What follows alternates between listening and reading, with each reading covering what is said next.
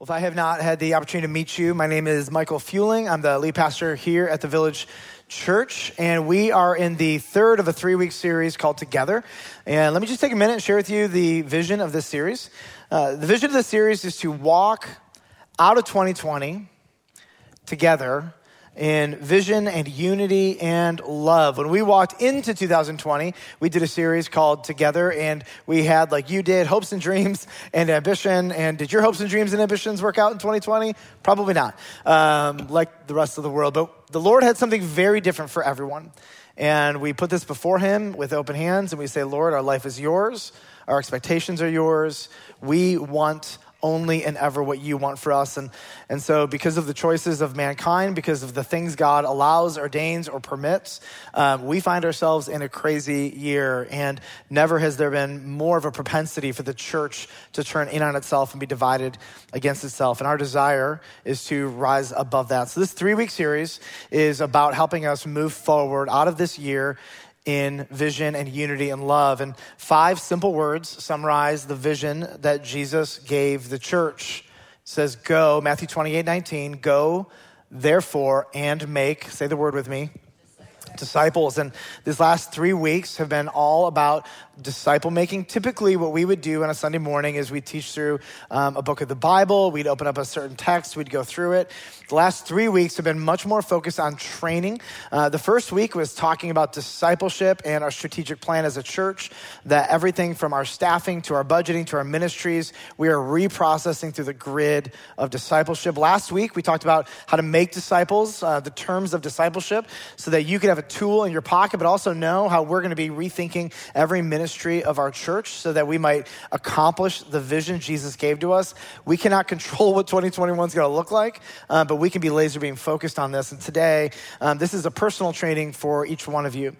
This is all about how to be a disciple of Jesus. You may be new with us. Allow me to just take a minute and review a couple simple things about discipleship. What is a disciple? Well, it comes from this Hebrew word called Talmud. And a Talmud, very simply, is a student, a young Jewish boy or young man, a student who is devoted to complete imitation of his rabbi. And this is the objective. If you are going to be a disciple, you devoted your life to this. A Talmud was chosen to imitate. They were not chosen to become their best self. They were chosen to imitate their rabbi. So Matthew chapter 10, verse 24 and 25, Jesus talks about this first century relationship. He says this, a disciple is not above his teacher, obviously. He says it is enough for the disciple to be like his teacher. And this is the heartbeat behind discipleship. I want to imitate and be like my teacher. So a disciple of Jesus, we've talked about every week, is committed to imitating 3 things. Number 1, the disciple of Jesus is committed to imitating the mind of Jesus. What does he think? How does he process? What does he love?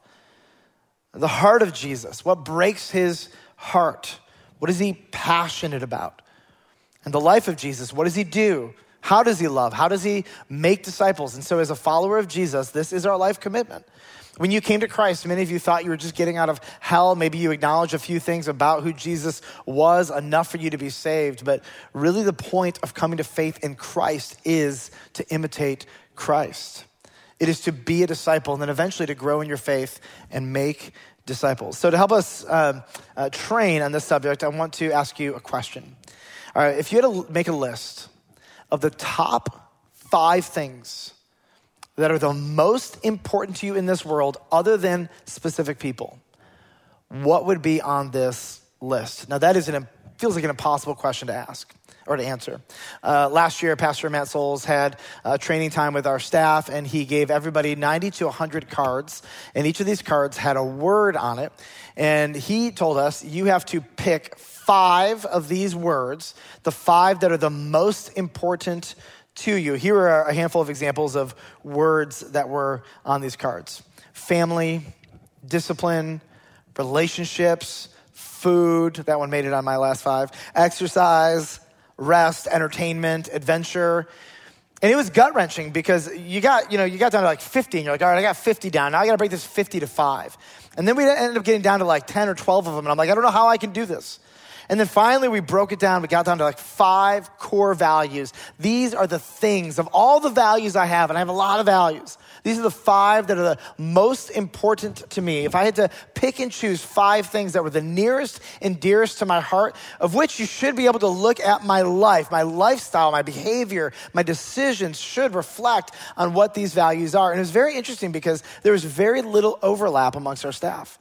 Each of us had a very different, unique set of personal values, but even just understanding what motivated a person and what they valued gave so much empathy and understanding in terms of how we related to them or when we disagreed or how we made decisions.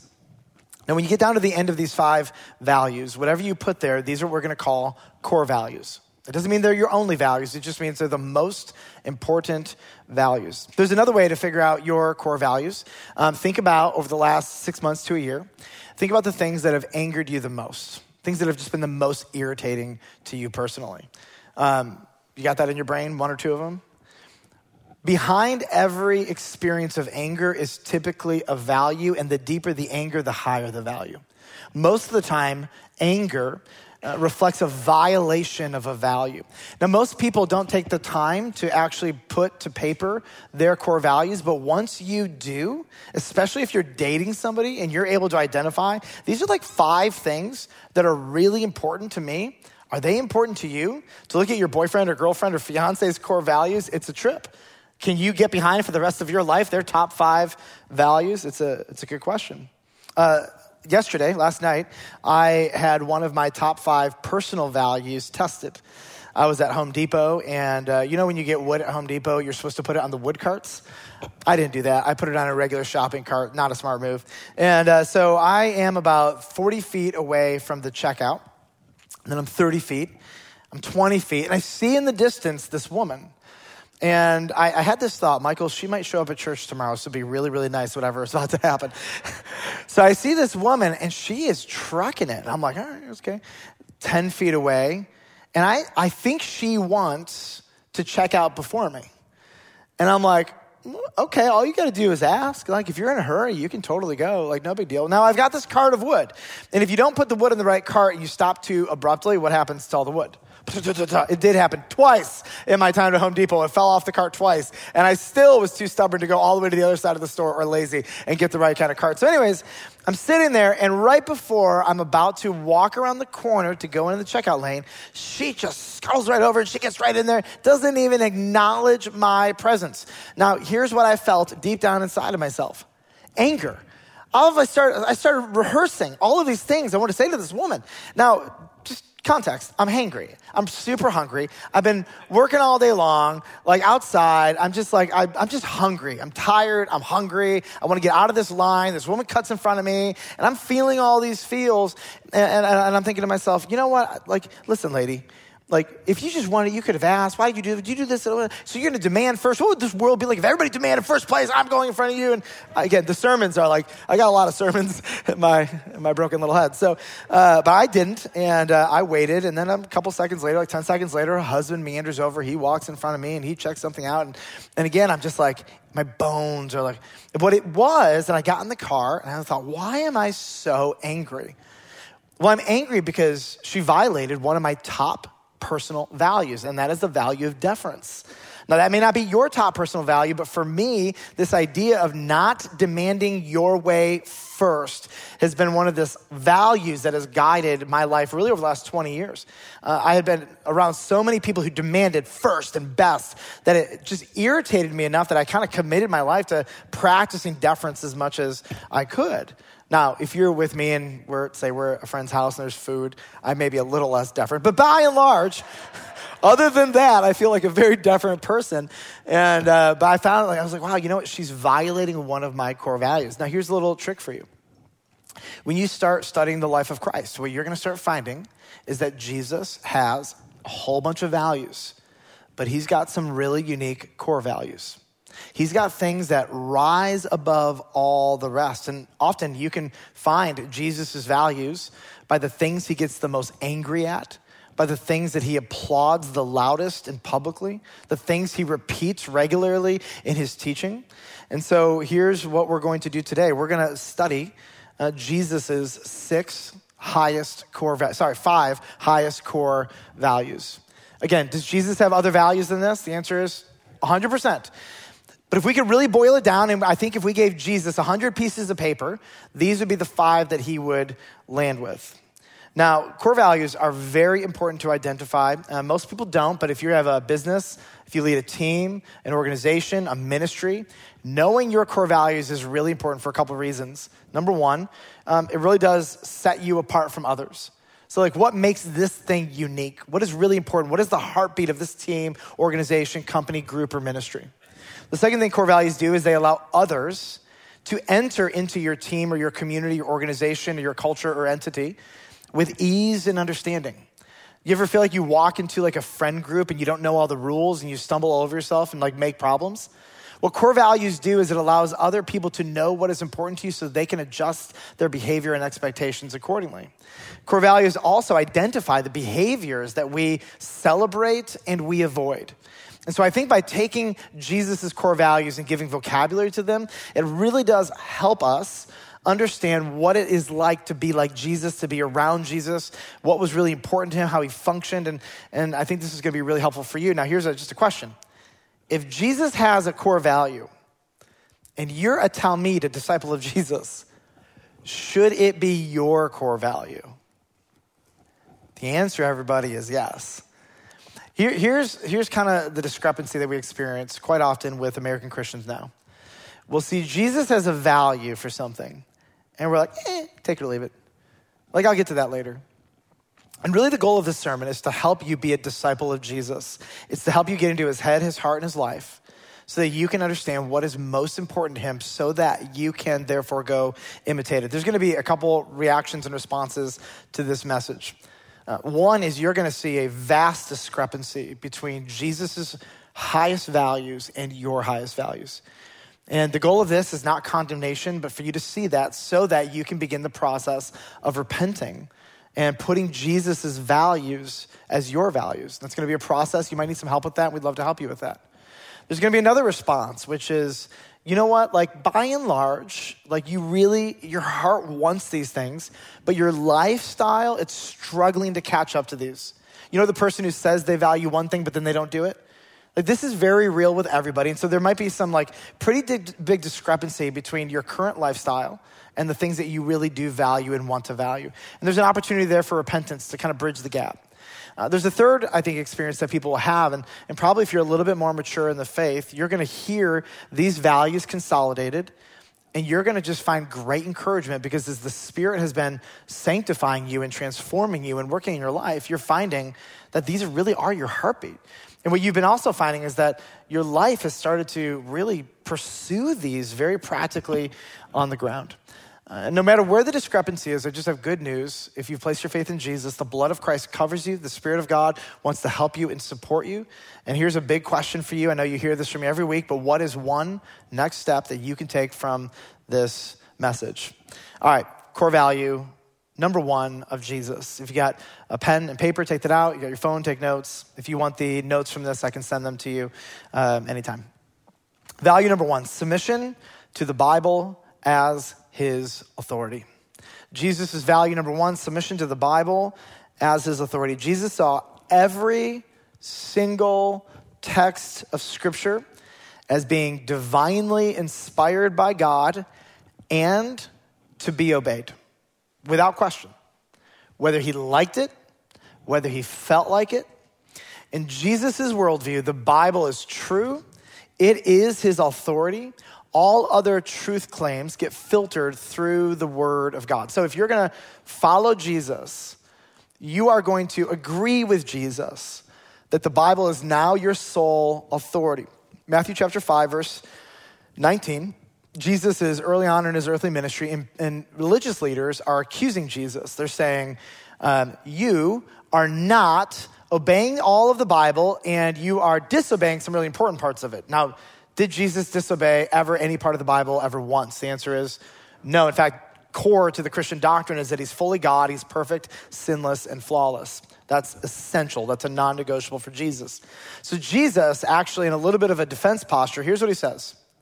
Whoever relaxes one of the least of these commandments, the most insignificant, the ones that people are like, it's not as big of a deal as the other ones, and teaches others to do the same will be called least in the kingdom of God, but whoever does them and teaches them will be called great in the kingdom of heaven.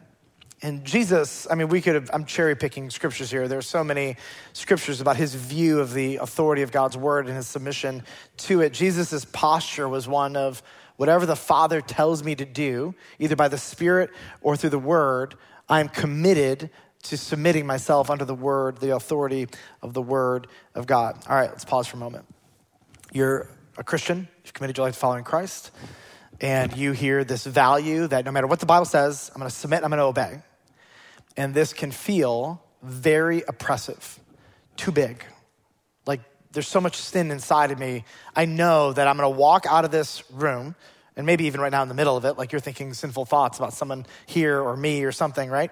And you're like, I'm having a hard enough time obeying now, right? I wanna go take a nap. I don't even wanna be here. I'd rather go play video games or something. I'm having a hard enough time just obeying, being present at church, not forsaking the gathering of together, whether online or in person. Like, how am I gonna walk out of here and not feel crushed by this? I think something really important to understand is that Jesus was committed to obeying every aspect of Scripture as long as it was rightly interpreted and applied. So in the first century, they had a huge issue. The huge issue is religious leaders adding. You must. It's the word and. And you're not godly unless you do not just the word, but all these extra things that I am teaching you. And all of these burdens from these Pharisaical teachers became this oppression on the people. And Jesus came in, and Jesus didn't play any of the games. He actually wasn't interested in all their extra rules and laws. He was very faithful to the text and to the implication and application of the actual text itself. He rose above all of this legalism. And I think in the American church, many of you think you're disobeying God's word, and you're actually just disobeying a rule made up by another person. And so Christians are bearing this guilt on themselves for things Jesus honestly doesn't even care about. So I think Jesus is very, very focused on teaching and explaining and applying the scriptures for 3 years to his disciples because he has to undo all of their Jewish legalism. And there's a bunch of you who you come to church, right? And there are all of these things from your past that you have to undo. When we talk about obeying the word of God, I don't mean obeying all the rules and laws of your mom and dad's church. We're talking about the authority of the word of God itself, not going above it, beyond it, under it, or around it. And Jesus is just passionate about making sure he dismantles their wrong notions because they are oppressive and rightly explaining what the word meant. One of my favorite texts, Matthew chapter 11, you'll know this. Jesus is contrasting his teaching with the teaching of the Pharisees. And his teaching is 100% consistent with the word of God. But there's a difference between his teaching and the teaching of the Pharisees. And he says this, "Come to me, all who labor and are heavy laden." He's not talking about work labor. He's talking about those who are working to do good works to earn God's favor. "Come to me, all of you who are burdened with trying to do enough good works to make God like you and to make yourself right with God, following all the rules of the Pharisees and the Sadducees and the scribes and the priests. Are you done with all their extra rules? Are you tired? Then come to me. I will give you rest." And then he says, "Take my yoke upon you." Let's spell the word. Y-O-K-E. The yolk from a chicken egg or any other egg is Y-O-L-K. This is Y-O-K-E. Take my yoke. It's a Jewish word. It actually literally meant the thing that went on top of an oxen that they would carry stuff with, but it became a term for the totality of a rabbi's teaching. All of their rules and laws and teaching. And he says, "Take my teaching upon you. Take my yoke upon you. Learn from me, for I am gentle and lowly in heart. And if you take my teaching upon you, it does not oppress. It is not a burden. You will find rest for your souls. For my yoke, my teaching it's actually easy, and my burden is light." Here's what we find. Obedience to God's word is easy for the soul. Don't get me wrong. Do you want to live in the flesh sometimes and be ridiculous and rebel and all that other stuff? Yes. But when the soul obeys God's word, it's like life. It's like breathing fresh life into the human soul. And he's like, listen, if you follow the legalistic, pharisaical laws, they just crush you, they control you, they keep you down. It's never enough, it's never enough. But when you follow my yoke, my teaching, your soul comes to life. What a gift. So Jesus, here's a practice. We'll share with you a practice at the end of each one of these values. Jesus followers study and obey God's word. This is so simple. I'm just gonna ask you a question. Do you regularly study God's word? Don't answer it out loud, it's rhetorical. This is what Jesus followers do. And when we see what the word says, and it is rightly understood and applied, we do it. Is it inconvenient? All the time. Does it grind on my flesh? Constantly. Did I want to have some real words that lady at Home Depot? I was hangry, remember that, okay? Yes. But when God's word tells me to do something or tells me not to do something, I recognize that it's life for my soul, and I submit my life and my mind and my heart under the authority of God's word. Value number 2, protecting the exploited least. Matthew chapter 25, verse 40, if you want to open your Bibles there, I'll read it here. Truly I say to you, as you did it to one of the least of these my brothers, you did it to me. And pause before we go further. Who specifically are the least? In the text we're about to read, there's a handful of people listed. I'm going to give you kind of an overview from Jesus' general teaching of who Jesus would consider the least. Number 1, the poor and the starving. Number 2, the refugee. Number 3, the imprisoned. And the reason the imprisoned is here is because when you went to Roman prison, unless someone brought you food or medication, you would die. They did not feed you. They did not care for you. They put you in a cellar. And unless somebody took care of you, you would inevitably starve to death.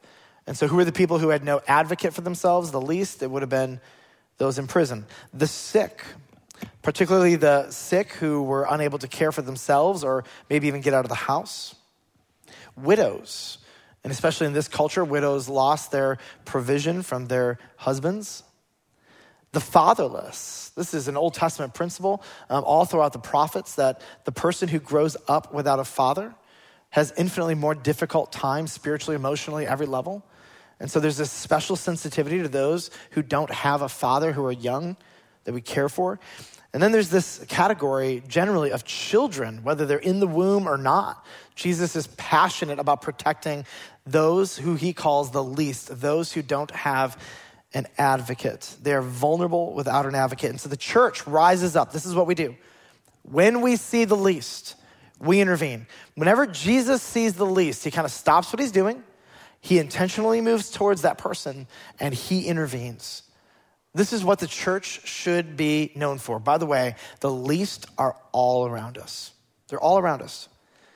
But listen to what happens next in verse 41, Matthew chapter 25. Jesus gets intensely angry. Remember I said whenever Jesus gets angry, I want you to pay attention because probably what you're uncovering here is a value.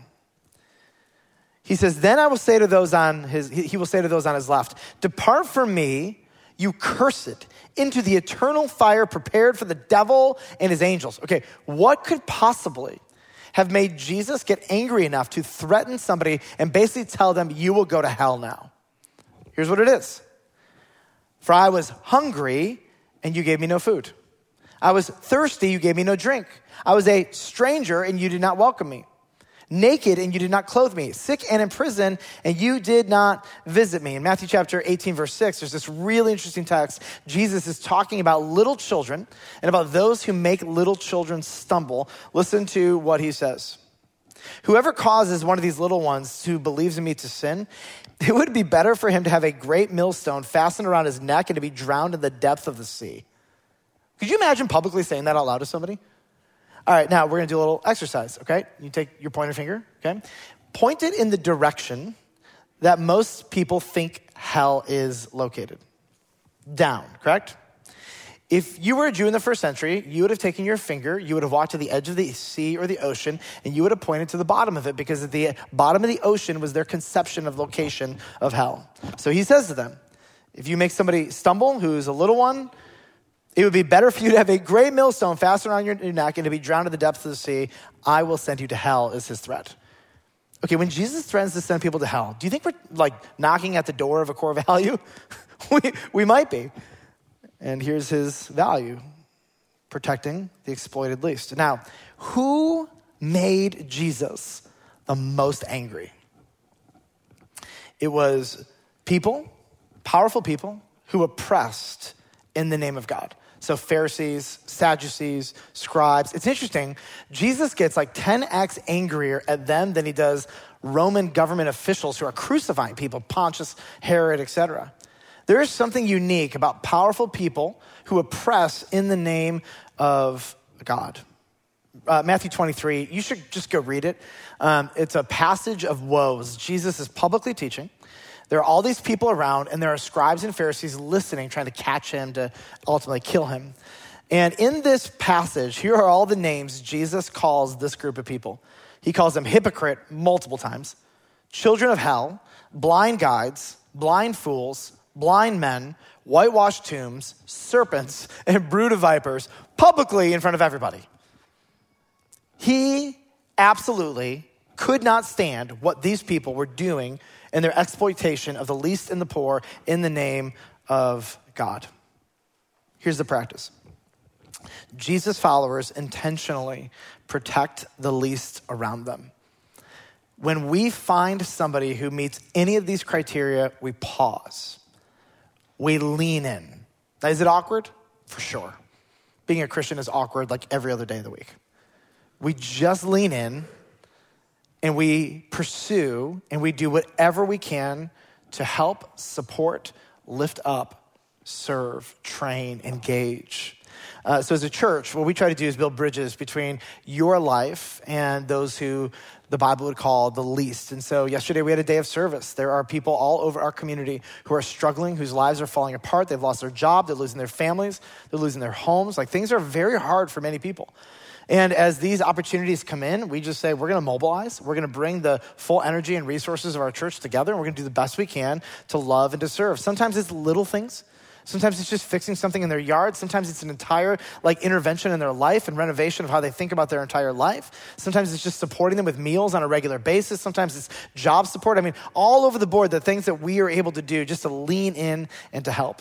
We partner with a ministry called Rahab's Daughters. They enter into the lives of women and children who are trafficked. And so come January again, we're going to have a call center. And the call center is exhausting. It's long. It's all night long. It's grueling to the soul. But I'm telling you, we have this opportunity to partner with this incredible ministry to bring real, actual hope and opportunity for women and children who are trafficked to get out of that circumstance. And so we support a group of people who are on the ground at the Super Bowl or at different sporting events all over the world, trying to make sure that they have support from where we're at so they can do their job and enter into very dark places and free people. Why do we do that? Because if Jesus saw it, he would just stop and go do it. Now, the world is a lot more complex now, but we have the ability to, as a church, to see these things, organize, support. And so we're really excited to partner with Rahab's Daughters. Hope for Kids.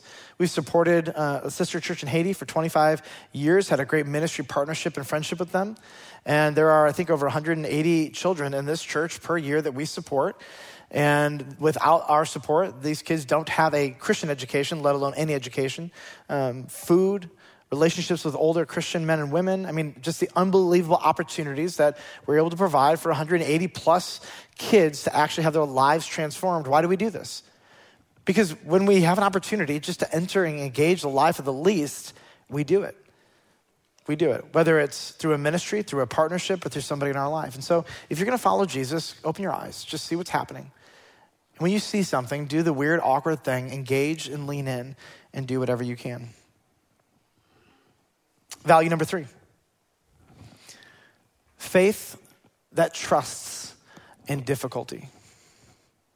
It should not surprise you that Jesus, whenever he sees faith or trust, especially in really hard circumstances, he loves it. If the last value really highlighted things that angered Jesus, this is one of those values where you get to see things that bring delight to the soul of Jesus. I'm going to read through 3 stories in the book of Matthew. They're not very long, and I want you to notice the common theme in these. Matthew chapter 8, verse 5, when Jesus entered Capernaum, a centurion, this is Roman, came forward to him, appealing to him. He said this, "Lord, my servant is lying paralyzed at home, suffering terribly." Jesus said to him, "I will come and heal him." But the centurion replied, "Lord, I am not worthy to have you come under my roof, but only say the word and my servant will be healed. For I too am a man under authority with soldiers under me, and I say to one, go, and he goes, and to another, come, and he comes, and to my servant, do this, and he does it." When Jesus heard this, he marveled. By the way, that is value language. When Jesus heard this, he marveled, and he said to those who followed him, like he stops, right? He says, "All right, disciples, all of you, come over here, and I want you to look at this guy, not even a Jew, and I want you to, here. Truly I tell you, with no one in Israel have I found such faith." He just stops and he brags on this guy. When Jesus stops and brags on somebody publicly, like clue in, we're knocking at the door of a core value here. One chapter later, Matthew chapter 9, verse 2, behold, some people brought to him a paralytic lying on a bed. When Jesus saw their faith, he said to the paralytic, "Take heart, my son, your sins are forgiven." Later in chapter 9, verse 20, behold, a woman who had suffered from a discharge of blood for 12 years. She's been isolated, separated from people for 12 years, ostracized, not allowed to the temple, came up behind him and touched the fringe of his garment. For she said to herself, this is just in her mind. Remember, Jesus knows the thoughts you think. "If I only touch his garment, I will be made well." Her complete confidence in Jesus is remarkable. Jesus turned, seeing her, and said, "Take heart, daughter. Your faith has made you well." And instantly the woman was made well. What is this faith? It's living with extreme confidence in God during life's darkest times. So here's a practice. Jesus followers run to God in life's darkest moments. This is what we do. Your life is going to go through terrible, terrible, terrible things. Everybody will, inevitably. And when someone goes through immense difficulty and they run to God, Jesus is like, yes. He loves it. So let me give you some illustrations and options. So if you were suffering terribly, as the centurion's servant was, would you wag or worship? What happens in suffering is so often believers, it's like we lose our head. If you loved me, you would. If you were really good, you would take this from me. If you knew what was best, you would do what I say, because even though you're infinite in knowledge, you should listen to a peon like me who's filled with rage and anger, right? Something like that. Or would you worship? So if you're paralyzed, I mean, imagine for most of your life, you're paralyzed. You literally cannot go anywhere unless somebody takes you. Would you wag your finger at God, or would you worship?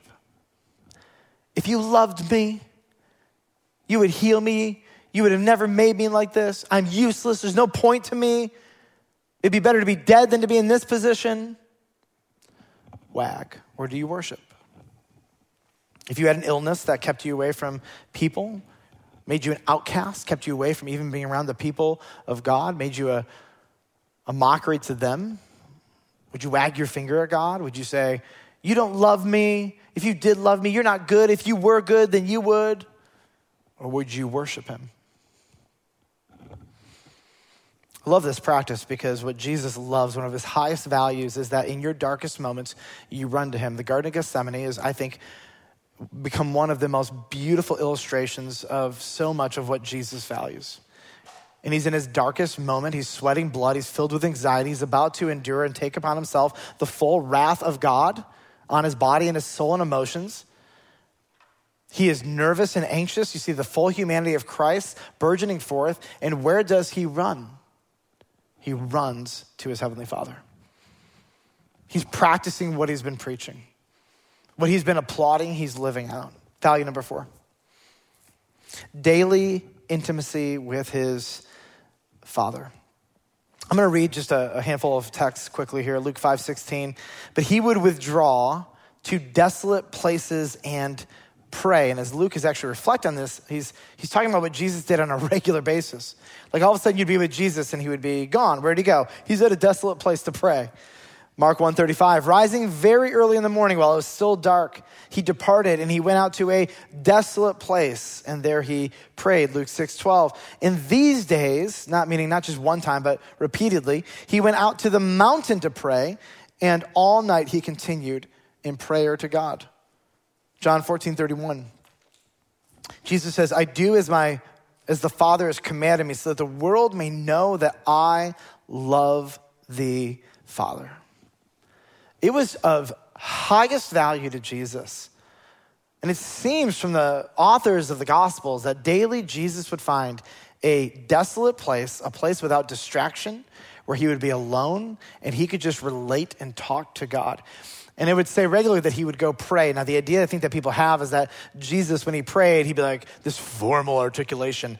In fact, every time we have Jesus's prayers recorded, they are not formal. The Lord's Prayer, our Father who art in heaven, hallowed be thy name, etc. People think you're supposed to pray like that. No, he's showing them the major categories of prayer. When you actually read the prayers of Jesus, they are raw, they are transparent, they are vulnerable, they are real. He has a very honest prayer life, and he did this so the disciples could hear it, model it, document it, so that we would know prayer lives are not supposed to be rote recitations of old people's prayers as a basis or default. It's supposed to be you pouring your heart out to God and talking to him as a child does to a father whom they feel safe and they love. And so this is one of his highest values. Healthy relationships, by the way, require 3 things: time, transparency, and trust. For most Christians, you are transparent with God. In fact, he's the only one you're honest with. And you trust him. But when you look at the time part of it, you do not have a regular time, if not daily, where it's you and God and your personal relationship with God is being invested in. For Jesus, this is just one of his highest values. Like you'd be walking with him like, where is he? He's praying, because this is just so important to him. Here's the practice. Jesus followers daily pursue God through prayer. Is this so simple? It's not meant to be rocket science. It's just what we do, because it's what Jesus did. Value number 5, lastly, but not least, intentionally bringing the kingdom of God to earth. What is a kingdom? A kingdom is the scope of one's reign. Where is Jesus's kingdom? It is the places of this world that are under his lordship currently. So if you have placed your faith in Jesus, you now live under the kingdom of God.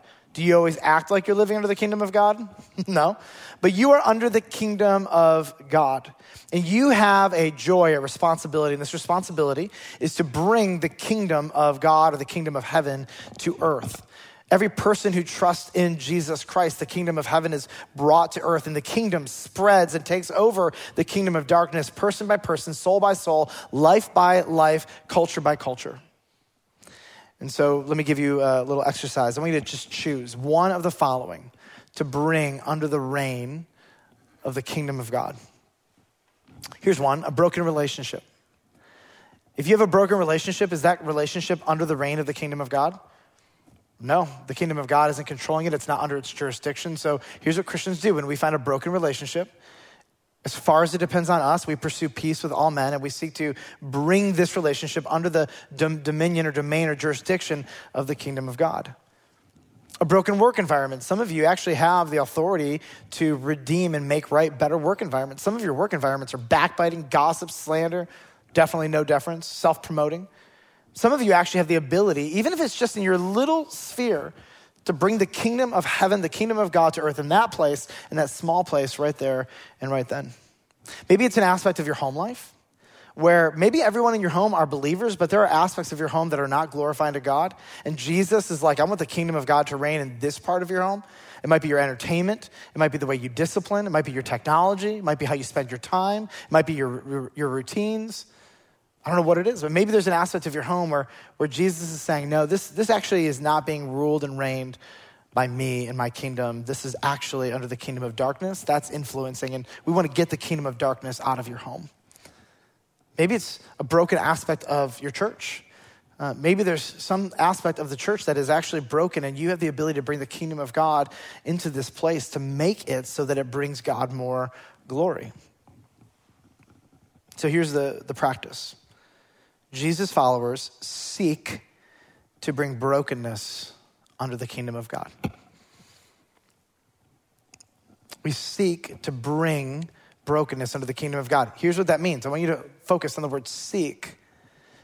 We are very aware that this world is broken and dark, and our eyes are open to it. And when we see something that can be redeemed and healed, we enter into that space and we seek to bring it under the kingdom of God. First and foremost is people through the proclamation of the gospel of Jesus Christ.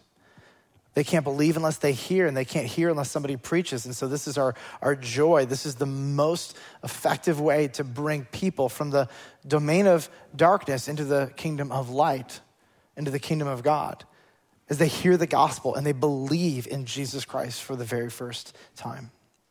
All right, I want to share with you 3 so whats. We already had a bunch of so whats after each of these. Every one of those practices is a so what. But if we could kind of just rise above all of this, and I want to encourage you with a couple of things. Number 1.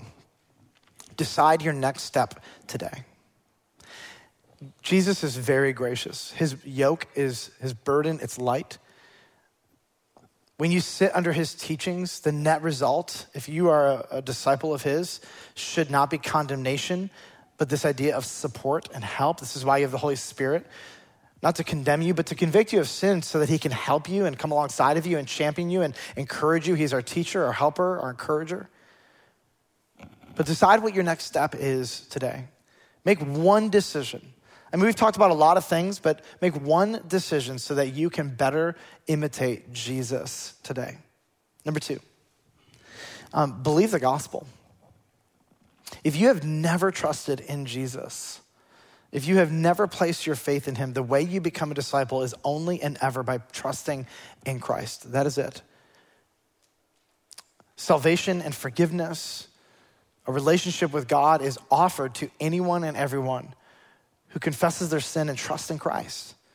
Do you believe today that you are a sinner who's fallen short of God's glory? Do you believe Jesus died on the cross for your sins? Do you believe God raised him from the dead? He's not just another dead guy. Do you believe that he's coming back? Do you believe that salvation isn't just for people who accrue good works, but for people who trust in Christ? Like, if you're there today, I want to just challenge you. Believe in Jesus Christ for the very first time, and you will become his talmid, his disciple. He will save you and forgive you and redeem you and give you the Spirit and the people and the word. And now here's your job. Imitate your rabbi, imitate your master, imitate Christ. And finally, this third so what takes us right into communion. I want to just encourage you, remember the gospel. The gospel declares to you, and I think we forget this sometimes, the gospel declares to you, you are a sinner and I am a sinner, and everything we do is somehow infected with sin. And as you look at this like standard, if you will, of the core values of Jesus, there will be a discrepancy between Jesus and you, and he loves you anyways, and the blood of Christ covers you, and he is supporting you and helping you. If you leave a discussion on the values of Jesus compared to your personal life values, and you leave in a spirit of condemnation, we are not articulating or understanding the gospel correctly. The gospel for the rest of your life will declare to you that you are a sinner who's fallen short of the glory of God. And until this life is over, you will struggle with sin. And that is not the point. The point is that God loves you. The point is that the blood of the cross covers you. The point is that God is supporting you. And here's the net result of this. Remember the gospel. God already knows your imperfections and your inadequacies and where you fall short. But now we are moving in a trajectory. We are becoming more like Jesus by the power of the Holy Spirit. And so if you're here and you're just experiencing condemnation or guilt or this overwhelming sense of giving up, I don't think you're understanding the heart of Jesus. Jesus says, come to me. If you're heavy and you're burdened, come to me. My teaching, my yoke, the things I'm asking you to do will breathe life into your soul. So right under your chair are communion elements. You'll see one cup, and underneath is the juice, and there's a wafer on the top. And there are a couple questions that people have in communion when they come to Village Church. One of them is, can my kids take communion? Here are the rules for kids. 2 rules. Number 1, if your mom and dad say that you can have it, you can have it. Kids, the second rule is you have to have personally trusted in Jesus. So if you've done that and your mom and dad are okay with it, then we encourage you to partake with us. If you're coming here from a different church, you may not call Village Church your home. We want to invite you, if you've trusted in Christ, to partake of communion with us. We're one in Christ. If you're here and maybe you got dragged here by a family member or a friend, maybe you're just searching, but you've yet to trust in Christ, here's our ask of you. Our ask is that you not partake of communion. Nobody will pay attention. Nobody's going to stare at you. But the reason we do that is because to partake of these elements is to make a nonverbal declaration. It is to declare that you believe you're a sinner. To partake of these elements is to declare that Jesus is your God. You believe he died on the cross for your sins. You believe in the resurrection. You believe salvation is not by works, but by faith in Christ.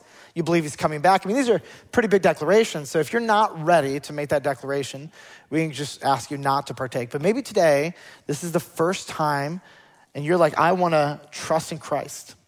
I want to become a Christian. I want to have Jesus be my rabbi, my leader, my God, my Savior. Well, then in that case, I want to encourage you, maybe for the very first time, take the elements and partake of them, because as you partake of them, this is your maybe first declaration that you believe in Jesus Christ and you are trusting him for your salvation through faith. And if that's a decision you want to make today, I just want to encourage you. Would you come talk to one of us? We'd love to support you and encourage you in any way that we possibly can. So what we're going to do is we're going to have a time of just silence, be an opportunity for you to just talk with God. At the end of that, I'm going to read some scripture, and then we're going to partake together as a symbol of our unity in Jesus. Let's have some time alone with the Lord.